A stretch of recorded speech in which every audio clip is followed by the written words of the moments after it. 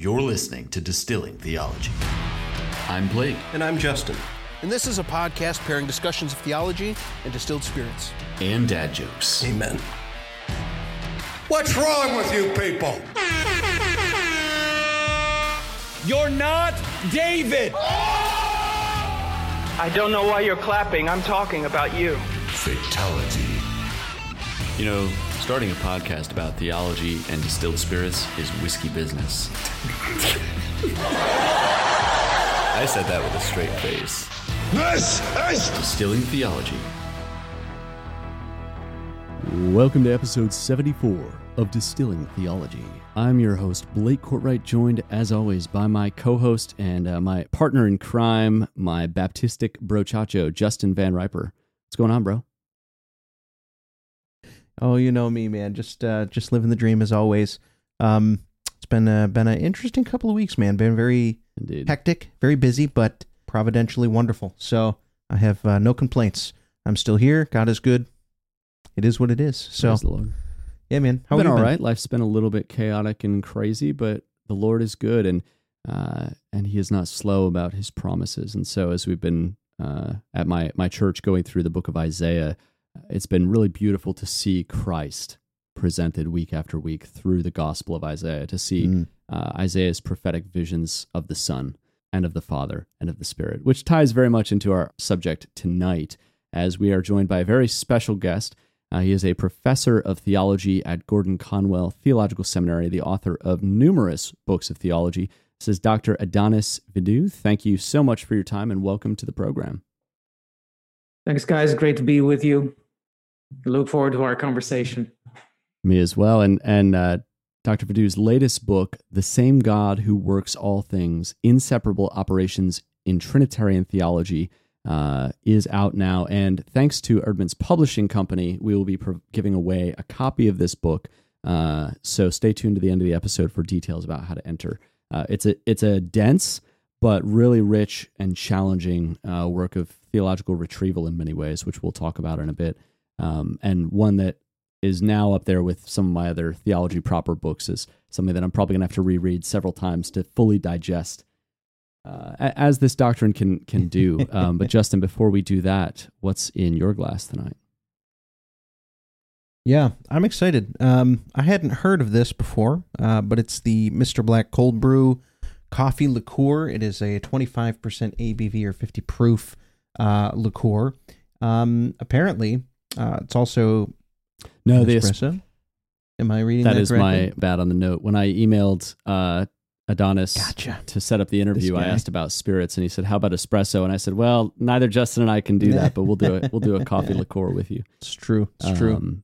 This was.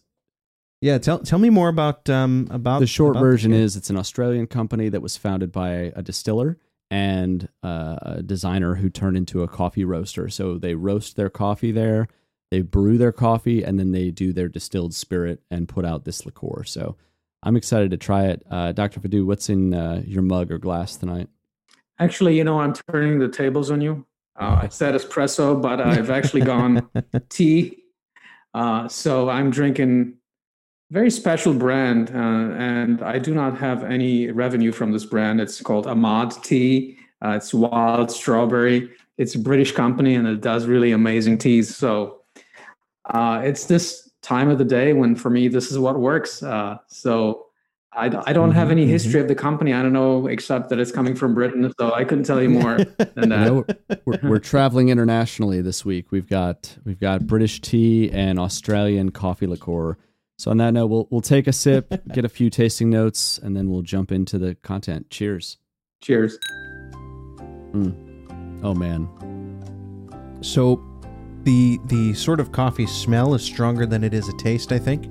The taste seems a little bit more mellow and smooth. There's chocolate, toffee, cocoa. There's also roastiness to it. Caramel. Which makes sense with the roasted coffee, yeah. Mm-hmm. But it's not overwhelming, and it's certainly not bitter. No, this is real nice. And it'll fit. I've actually made a Negroni with this, so equal parts gin, Campari, and then this in place of sweet vermouth, and that's just magical. And I've also seen an old-fashioned recipe that would be an ounce of this to an ounce of rye whiskey, and then a few dashes of orange bitters. And so this is, it was designed as a mixing ingredient, but I'm excited to sip this for the duration of the episode. It's kind of a nice little desserty drink right now. So I'm enjoying it. Orange would be a good complement to this. I can see that. Indeed. Something to cut through all those different, coffee, chocolate, toffee notes pulling together. There's diversity and there's unity all happening at once here. So it's a good thing. Yeah. I see what you're doing there. Yeah. Adonis, do you have any notes on that tea as you're sipping it? Anything stand out to you in the flavors? No. It's wild strawberry. Well, amen. Maybe we come back to the notes. Maybe we come back to the notes in wine tasting. I think there's a wonderful analogy for the concept, the difficult concept of appropriation. So we might actually come back to this. Maybe then I'll talk more about my tea. I love it. Guys, before we jump in, as always, we're just going to open with some prayer. If you have a Valley of Vision at home, which we always recommend that you do, it's a fantastic collection of Puritan prayers. Head over to Banner of Truth and just grab one. Well worth it. Turn to page 36, Union with Christ. Let us pray. O Father, thou hast made man for the glory of thyself, and when not an instrument of that glory, he is a thing of naught. No sin is greater than the sin of unbelief, for if union with Christ is the greater good, unbelief is the greatest sin. As being cross to thy command, I see that whatever my sin is, yet no sin is like disunion from Christ by unbelief. Lord, keep me from committing the greatest sin and departing from him, for I can never in this life perfectly obey and cleave to Christ. When thou takest away my outward blessings, it is for sin, and not acknowledging that all that I have is of thee, and not serving thee through what I have, and making myself secure and hardened. Lawful blessings are the secret idols, and do most hurt. The greatest injury is in the having, the greatest good in the taking away. In love divest me of blessing, that I may glorify thee more. Remove the fuel of my sin, and may I praise the gain of little holiness, as overbalancing all my losses. The more I love thee with truly gracious love, the more I desire to love thee, and the more miserable I am at my want of love. The more I hunger and thirst after thee, the more I faint and fail in finding thee, the more my heart is broken for sin, the more I pray that it may be far more broken. My great evil is that I do not remember the sins of my youth, nay, the sins of one day I forget the next.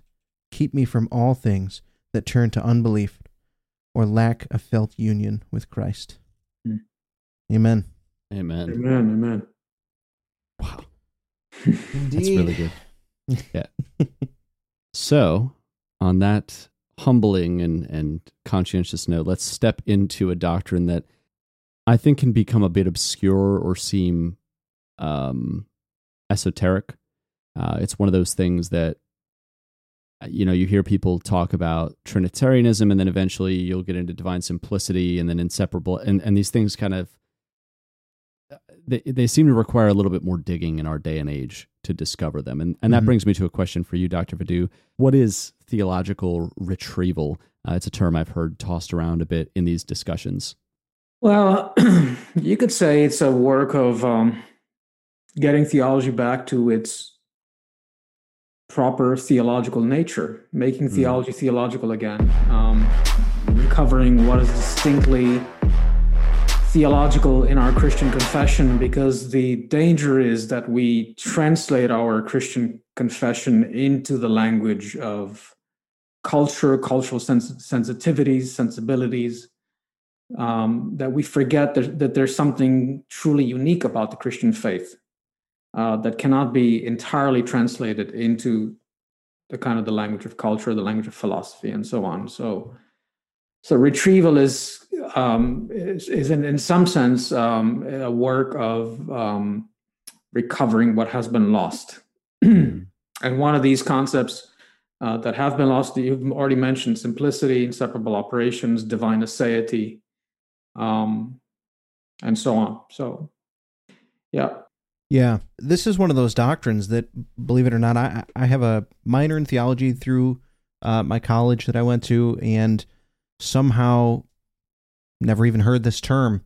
And I think that's greatly tragic because of the nature of the doctrine being so incredibly, I think it's very significant. I think it's an important doctrine, and a misapplication or misunderstanding of it can lead to all kinds of errors. So if you could define inseparable operations, what would you call, how would you define that doctrine for somebody who perhaps has never heard it?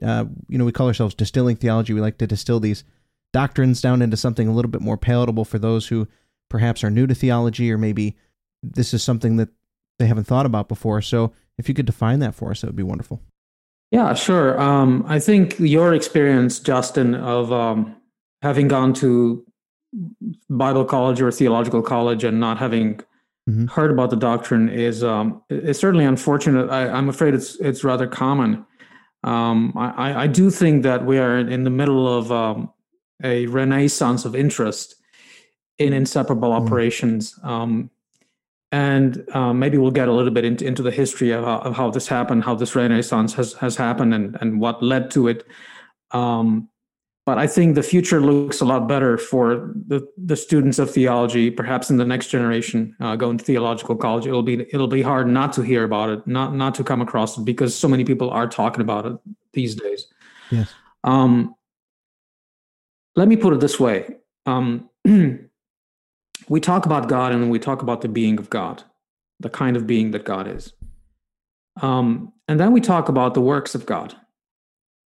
But these two concepts need to be correlated with each other, because God's actions, God's operations, as we may call them, God's economy, as it has been called classically, really follow God's being. We have to take into consideration the kind of agent that God is, the kind of being that God is, in order to understand the way in which he works. And I think the doctrine of inseparable operations is trying to do exactly that. It's trying to correlate the idea that God is one substance in three persons with the way in which God works. And because God is one being, one substance, and not three substances, the operations of God are always the operations of a single agent.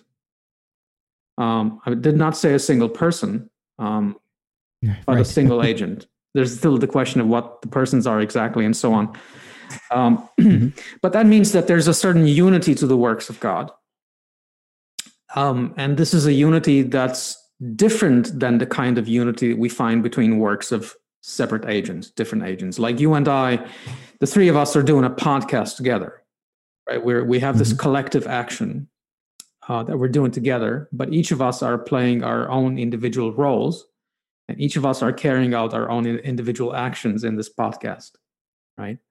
But somehow these actions come together, they cohere in this larger whole. So we might say that the individual actions of Justin, Adonis, and Blake are parts of this greater whole, which is the podcast. But obviously the implication here is that the podcast is obviously greater than the individual actions of each one of us. Right? That's why we're doing it. It'd be quite weird if we were just talking by ourselves here. So similarly with the action of God, because Father, Son, and Spirit are not three individuals simply cooperating or collectively uniting their actions, that they, in some way, they act as a single agent. The doctrine of inseparable operations is trying to get exactly at that. What does this mean? How are we to understand this unity? How are we to still perceive the distinctions within this unified operation? Because we don't want to be modalist. We don't want to be Unitarian. We want to be Trinitarian. So basically, I'm trying to explain all these things, but we'll get into that, I'm sure, a little bit later on. For sure. Thank you. Right. That raises the question that you had brought up at the ETS conference that I got to attend with Tony Arsenal of Reformed Brotherhood. And I remember when you started talking about some of these things at the beginning, my head was spinning a little as you were explaining the difference between hard and soft inseparability, as you call it. Because I think I'm very familiar and most of our listeners would probably relate quite comfortably with the concept that you define as soft inseparability. And this hard inseparability at the outset of the conference felt very foreign and obtuse, but then opaque. But then by the end of it, after we'd gone through scripture and through this kind of redemptive history overview that you do that I want to touch on a little bit later, it clicked for me, and I was really grateful for the way that you walked us through that. So before we jump into that, can you differentiate what is hard and what is soft inseparability as you've used those terms? Right. So I define as soft, and these are my terms, by the way. I felt like I needed to have a couple of terms that distinguish between a mistaken understanding of this inseparability and a correct and ancient, original understanding of this inseparability. Because the thing that I found is that a lot of people were using the language of inseparability, but really what they meant was just cooperation. So what I mean by soft inseparability is this idea of what we have here. We have a soft inseparability here in the sense that we are cooperating, we're contributing together to something. We are uniting our efforts and our individual actions into a greater whole. That's what I'm calling soft inseparability. Hard inseparability is the notion that there's only one agent, right? There's one agent, there's one source of action, one source of the divine action, and not three individual agents. So the distinction really is just sort of tracking with that. Soft inseparability means three agents coming together to act. And this really, takes us in the direction of what has been called social Trinity. The notion that the Trinity is basically three individuals that are together sharing in the genus of God, and acting together, and so on. And this is exactly what the earliest proponents of the doctrine of the Trinity did not say. But the interesting thing about hard inseparability is that it was the universal position east and west in the church. And it preceded the theological disagreements over the Trinity, over the Filioque, and so on. I was surprised to find that, given what I had been taught, that the Cappadocians really are kind of like the original social Trinitarians and so on, and it doesn't quite line up. Yeah. Well, I think naturally this has to do with this relates to very closely with a lot of the other classical doctrines, right? Divine simplicity or aseity or God's impassibility, which we talked about, I think, last week. In what ways does the inseparable operations relate to these doctrines, and is this the logical conclusion of those doctrines? Yes and no. I think it's actually very interesting that, what I try to argue in the book is that it's primarily a biblical doctrine. That inseparable operation is primarily the kind of the biblical insight on the basis of which we have a doctrine of the Trinity in the first place. Yes. So it's not primarily a derivation from the unity of God and the simplicity of God. It's what gets us to the doctrine of the Trinity. In other words, and this is what I do in the first chapter of the book, I say that precisely because to Jesus are ascribed exactly the actions of the Father, and primarily the quintessential divine act of creation. That is why we claim that Jesus is divine, because he does exactly the same things that the Father is doing, not the similar kind of things, but exactly the same things that the Father has already been said to have done. So that's how we get to it. So in other words, it's basically an inductive doctrine, but you can also get to it deductively from the divine unity, right? And in saying that and showing that, it shows itself to be a part of a coherent whole, I think, which includes divine simplicity and aseity, and maybe not so much impassibility here, but I think that's perhaps one step removed from this, but still fairly close to it. So I think, so what I do is in chapter 1, I kind of show the deductively the doctrine of from Scripture, the doctrine of inseparable operation, and then in chapter 2, I get to it a little more deductively, working from the unity and from the very nature of the Trinity, why we should rightfully expect God's activity to be inseparable. Well, as we're about to jump into the biblical theological framework, Justin and I have pulled up this week's sponsor, which is Logos 9, one of the most advanced Bible softwares available. And for our listeners, they have a special exclusive discount that you can go to logos.com/distillingtheology, take 10% off your first order, and get 5 free books. And Justin, I don't know about you, I've been using it every single week as we do these episodes to pull passages up, to pull up Greek and Hebrew lexicons, to pull up references. Dr. Vadou's book is available on Logos. I don't know, Justin, if you have anything else to say about it before we jump in. Yeah, imagine having a library like the one you see behind me, all condensed into one resource. Not only, I think, do I enjoy the fact that everything's right at my fingertips, but just the amount of time that a software like that saves is immeasurable. I mean, we know that time is money in this day and age, and so being able to save that kind of time, really, it's worth its weight in gold. So, head over there, logos.com/distillingtheology. 5 free books, 10% off. Google and it's indexed as well. It is. Yes. Unlike the library behind you. It's indexed. Well, good.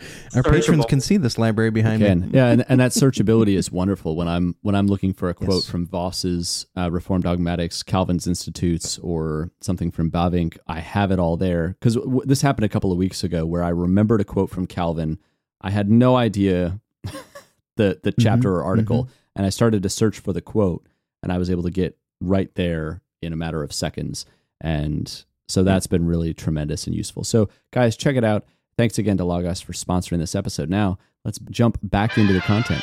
So Dr. Vadou, at the conference, the ETS conference, you spoke about this kind of redemptive history look through the Scriptures and showing us in various aspects of redemptive history the inseparable operations of the Trinity. So I was wondering if you could give us a little 10,000-foot view of that, and then we can maybe jump a little bit deeper. Yeah, I mean, what I was trying to do there, and I should perhaps mention that a roughly revised version of this presentation, a shorter, maybe more condensed version, is on the Gospel Coalition website. Because I really do think that the doctrine of inseparable operations is really close to the heart of the gospel, and it unlocks for us the meaning of the gospel. I think it is one of those doctrines that I think the word you used is I'm not exactly sure which one you used, obtuse or something. Did you use that word? It's difficult. It's a puzzling doctrine, and it's puzzling because we just don't see God acting around us all the time. We're used to the action of individual human agents, but we're not really. We don't comprehend God. We're not at God's level so that we can grasp his operations from his own point of view. So we only see the effects of God's actions, and we have to look at these effects and try to correlate them. Okay, with the agency, with the agent who's causing these effects. Otherwise, we're simply falling into mythology. We're simply confusing God with his effects and we're turning God into a finite cause in the world. Something we don't want to do. So what I'm trying to say is that, this doctrine is a puzzling doctrine because God is the kind of being that is not easily comprehensible. He's not comprehensible, right? And I love Augustine. I brought Augustine up in the conference presentation. And Augustine has this thing where he says, if you don't understand this doctrine, then go and take some time to pray and fast, repent, and purify your soul, and so on, and come back. And I always thought, wait a minute, is he just giving us one of those? Is he just dribbling with our minds or something, with our concepts? I really think there's something to this. I really think there's something to the understanding of the Trinity, getting deeper into the doctrine of the Trinity, which is really only possible through fasting and prayer. because it's not simply a theoretical knowledge. It's more of an experiential knowledge. It's a kind of a tasting, a true tasting of God, which is another project that I'm working on. But let me come back to this sort of 10,000 feet or whatever flyover. I really do think this is not primarily a metaphysical doctrine, but it's a doctrine that unlocks the gospel. And the reason why it unlocks the gospel is that without it, we turn the gospel into a bunch of monstrosities, basically, and into a bunch of understandings that are really betraying the heart of the gospel. And the first thing I did there was to start with the notion of creation. And I said, if inseparable operations is not true, in other words, if this hard inseparability is not true, then it would appear that the Father himself is not creator. Because the New Testament ascribes creation to the Son, to Christ, and says nothing that was made without him, that he made everything, and everything that was made by him. So if that's the case, and he's a separate agent from the Father, then the Father is not the creator. The Son is the creator. And then we sort of fall back into a kind of Gnostic religion where the Father is behind the curtain, right? And he creates through this kind of demiurge, which is the Son, right? So he's really not the good creator Father. And this is the first point at which I think that the doctrine of creation and the doctrine of the Trinity really come together. And it raises really this very important issue. And I think this is really the linchpin for the divine Christology of the New Testament and for the doctrine of the Trinity, that Christ himself, or the Son, is said to have been the creator. Right. So that's the first one. The second one I got into was the incarnation. Right. And I said, if Father and Son are separate beings, separate agents, then Philip's question in John 14 is really justified, because Philip says, great, it's phenomenal. We see that you're doing great things, and we know that you're revealing the Father. Can you now show us the Father? Right. And Jesus is sort of frustrated that, hey, you've seen me, you've seen the Father. In other words, the Father dwelling in me is doing these works. So if inseparable operations is not true, if hard inseparability is not true, right? Then Philip's question was precisely to the point.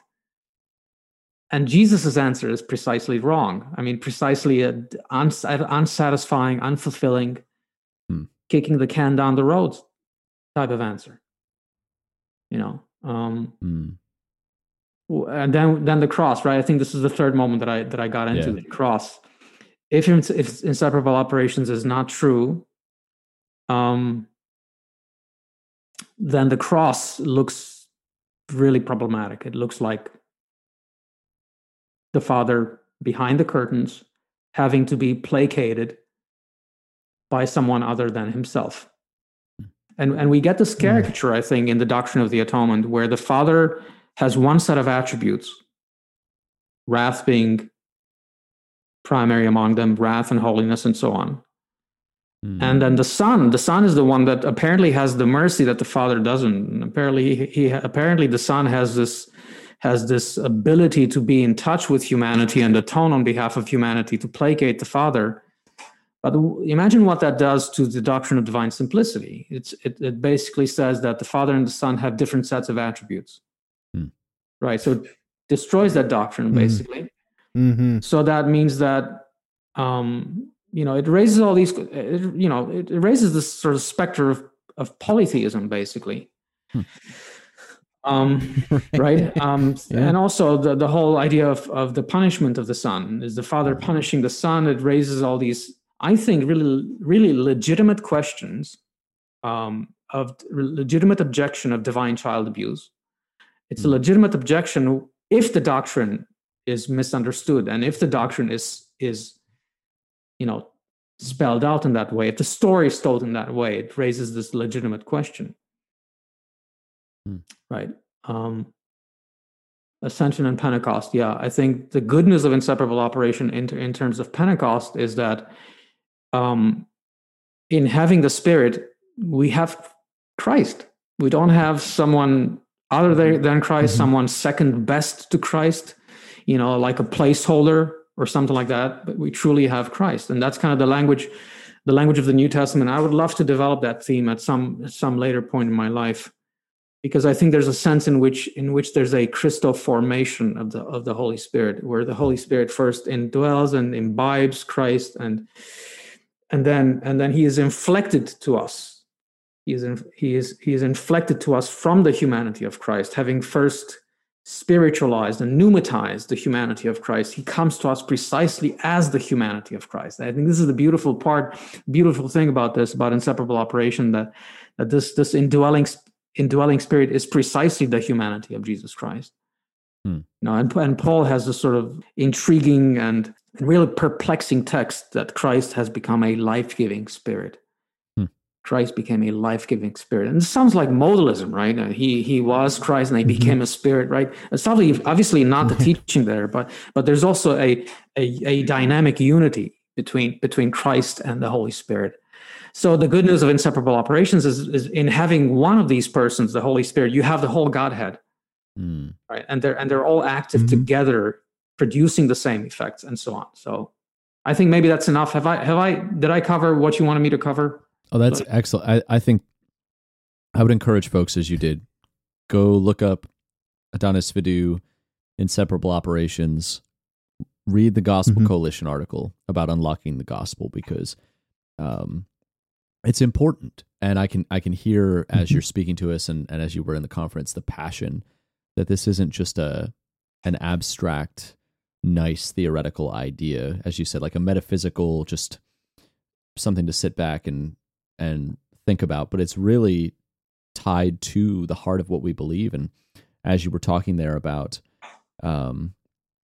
this view of cosmic child abuse, that's one of the big objections of atheism to Christianity, and of a lot of these progressive Christians who reject penal substitutionary atonement and all these things. They say, well, this is cosmic child abuse. The father is doing this, and I think it's beautiful how this classic doctrine that we have largely discarded and now to the point that people getting theological minors or degrees maybe have never heard of is so key to protecting us from unintentionally confessing something false about God in that capacity. But on the flip side, when it comes to maybe some contemporary objections or classical objections, I thought about this, and Justin, you can read the definition you pulled, and then Adonis, you can answer the question. But as you're saying this, so we're avoiding cosmic child abuse, but then aren't we just folding right into Patripassianism now?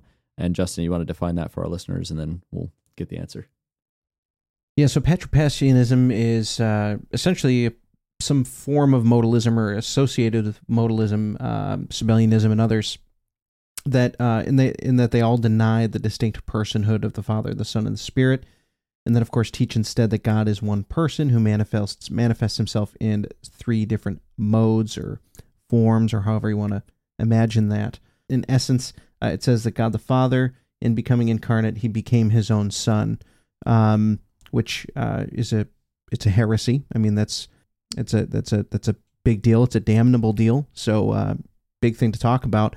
So yeah, I guess how does this doctrine avoid something like that? And what other sort of maybe objections have you seen coming up against this doctrine that you think this really can kind of avoid or eliminate? Yeah, Patripassianism is a big one, and you're right to connect it to modalism, and Patripassianism is basically an implication of modalism.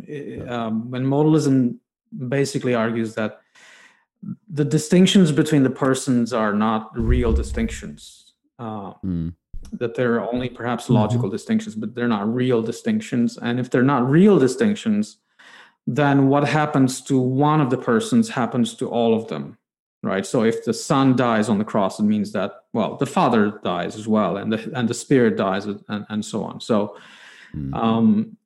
and that's basically Patripassianism. So how does this objection potentially, how is it potentially triggered by my argument? what I claim in the book, I try to be fairly precise about how I define inseparable operations. And I say that if one person of the Trinity does something, operates something, produces an effect, right? If one of the persons of the Trinity is producing an effect outside of the Trinity, right? Because, by the way, sorry to be so confusing and complexing, but the doctrine of inseparable operations only applies to the works of the Trinity outside of God's self. The works of the Trinity outside of God, that is in the world, the economic works of the Trinity. There's a flip side to this principle, which says that the works of the Trinity within the Godhead are divisible, right? So the works of the Trinity outside of the Trinity are indivisible, but within the Trinity, they are divisible. And those works within the Trinity really refer to the processions, right? Now, let me go back to how I defined it. If one person of the Trinity produces a particular effect, then they are basically all producing it together, right? Because they're all acting from the same nature that they share, right? Now, when it comes to Patripassianism, death itself is not the production of an effect. To die is not to do something. To die is to have something happen to oneself. So I'm defining death as not an activity, but as a passivity. It's a passion. It's not an action, right? So that's why the definition is so important, because the doctrine only says that whatever God acts, he acts together. It doesn't say anything about how God is passive with regards to anything. Now, of course, God is not passive with regards to anything. That's the doctrine of impassibility if you're a classical Trinitarian theologian, right? But the Son of God has, by the hypostatic union, he has a human nature, and that human nature is passible, right? So we would rightfully say that only the Son dies, because only the Son has a passive or passible nature. In other words, only he has a nature that's capable of dying. The Father does not die because he doesn't have a,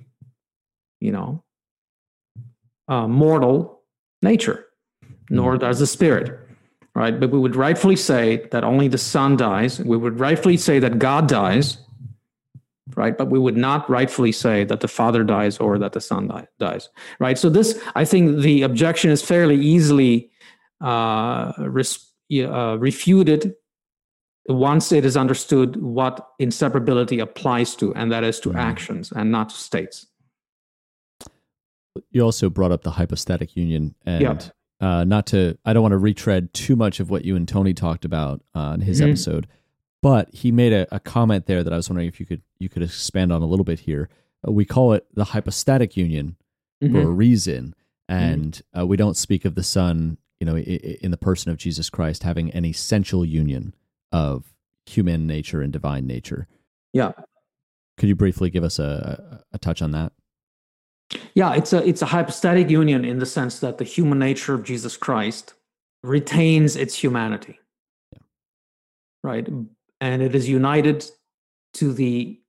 specifically to the hypostasis of the Son.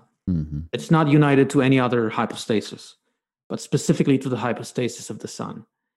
And the hypostasis of the Son is a particular concretion, you might say, of the divine nature, right? It's a particular manifestation of that divine nature, particular existence of that divine nature, right? And that existence of the divine nature as the Son is then communicated to this human nature of Jesus Christ. So this human nature begins to exist as the Son of God. And this is where maybe this is what you're getting at. But I think one really important distinction here, which I think can be easily lost in all the many pages there, is that while the operations of the Trinity are inseparable, the missions of the Son and the mission of the Spirit are distinct.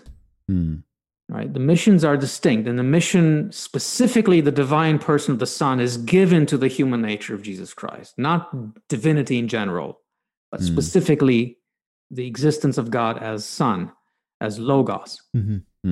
Right? And in the mission of the Holy Spirit, the same thing, right? So the missions are, the language of the missions presuppose some kind of inseparability, because missions presuppose the creation of an effect, the creation of the human nature of Jesus Christ. So we say that the whole Trinity creates the human nature of Jesus Christ and then gives it to the Son. Right? So there's something that has to do with inseparable operations in a mission, but it's not all of what a mission is, because a mission is a union, and that union is distinct. It's distinct to the persons. So this is a pretty big deal, because another critique of inseparable operations is that it kind of makes it impossible for us to relate distinctly to the divine persons. If everything they do together, then how do we tell them apart?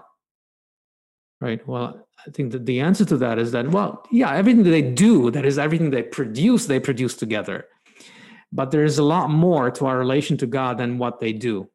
It's not, between us and God are not only the divine operations, the production of effects, but the divine missions also. And I think this requires more unpacking than I've done in the book, but I think it's an important dimension. Yeah.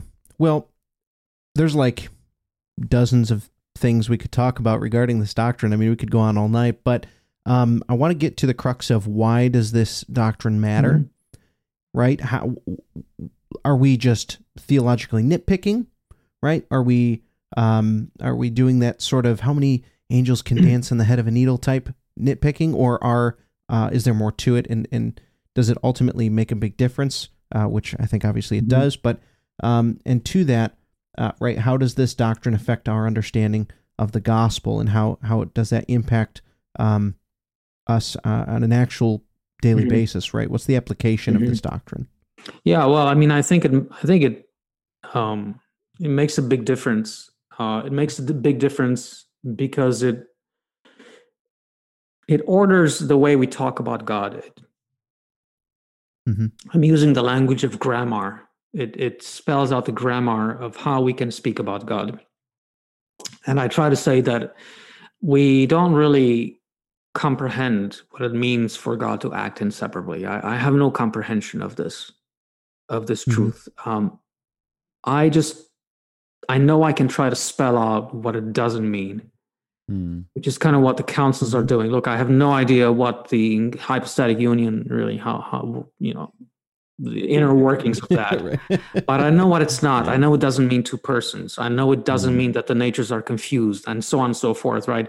So it's all this kind of, negative corrections, the setting of the boundaries. So I think if at least you would understand it in terms of setting of the boundaries, so that every time we encounter a divine action, we know that in that divine action, the other two agents, right, the other two persons are not two separate agents waiting on the sidelines for that action to be completed, but they're all acting together, right? And I think the potential of this doctrine, I mean, what the doctrine has always tried to do, and I have not resurrected the doctrine. The doctrine, I don't think the doctrine has been dormant.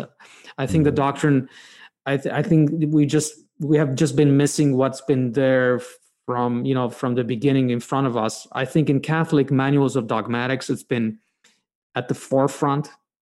It's always been affirmed, and so on. So for some reason, maybe some historian of doctrine can shed more light as to what precisely happened in Protestantism and evangelicalism, that it somehow slipped from our attention. But yeah, I don't think it's nitpicking. It's more like an exercise of a theological hermeneutic. How do we interpret divine action? Yes. And in terms of the meaning of the gospel, I'm not sure if I can add anything to the kind of the redemptive history type of thing that I did earlier, what we referred to in the article and the conference, creation, incarnation, atonement, Pentecost. So that's good. Yeah, you kind of you answered some of our questions before we got to them as we were digging through, which is great. And I kind of anticipated that whenever we have guests on, we had Dr. Kim Riddlebarger on a couple months ago to talk about amillennialism, and we ask him a question and we're ready for the next 4 or 5, and he just proceeds to answer them as a professor and pastor.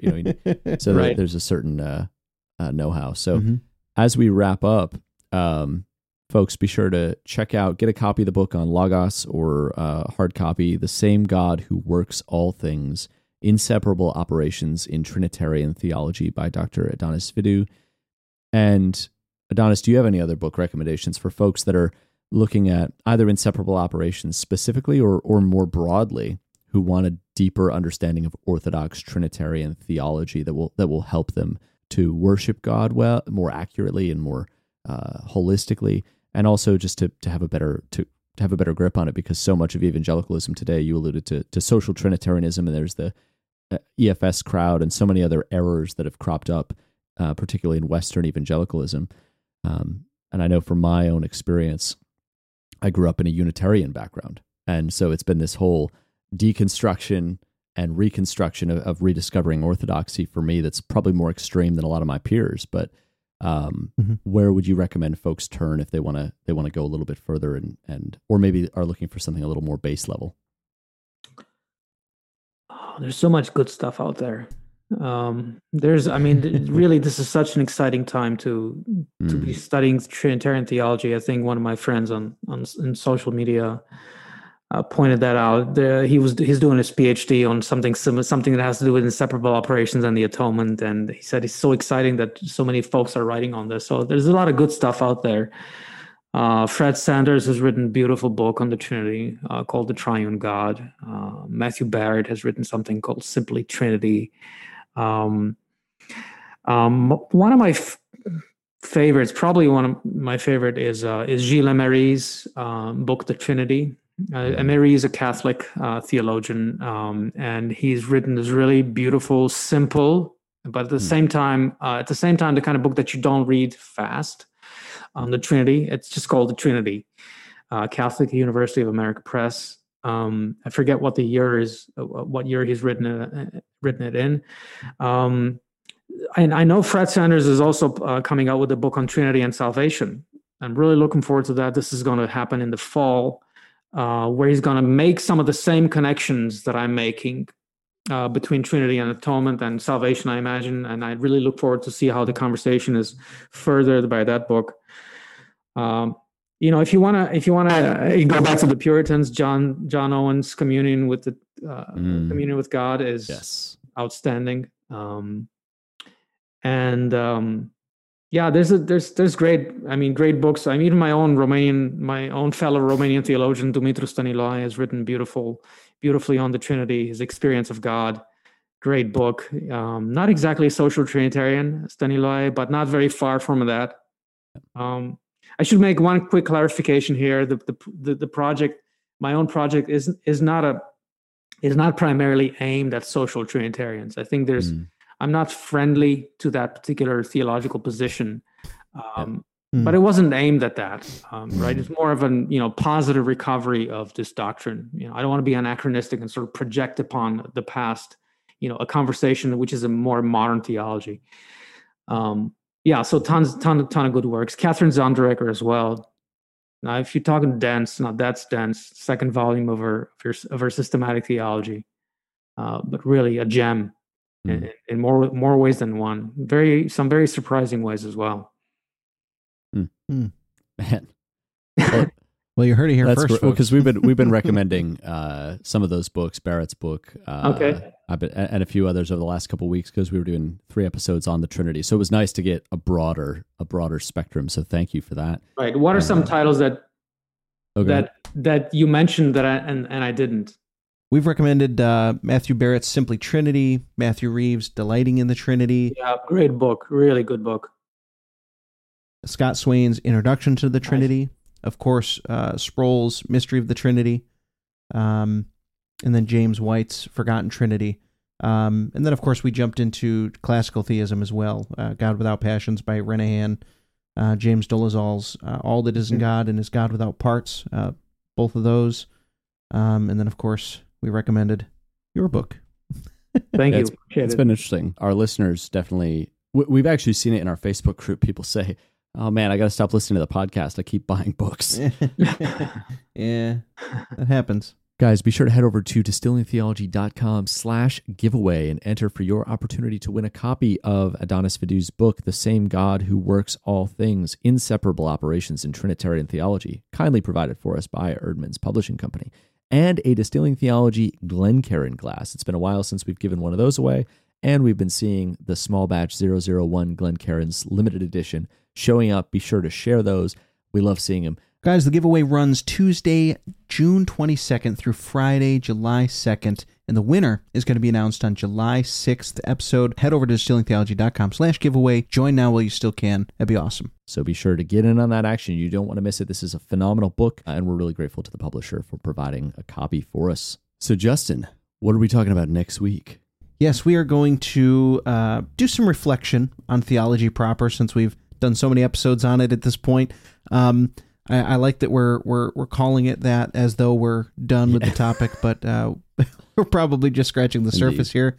And we're going to be sipping Talisker Tenure, which I'm excited for. I haven't had a Talisker in a long time, so that's going to be a lot of fun. Also, Blake, if people want to get more from us and they want to interact with us, they want to do more, where can they reach out, Blake?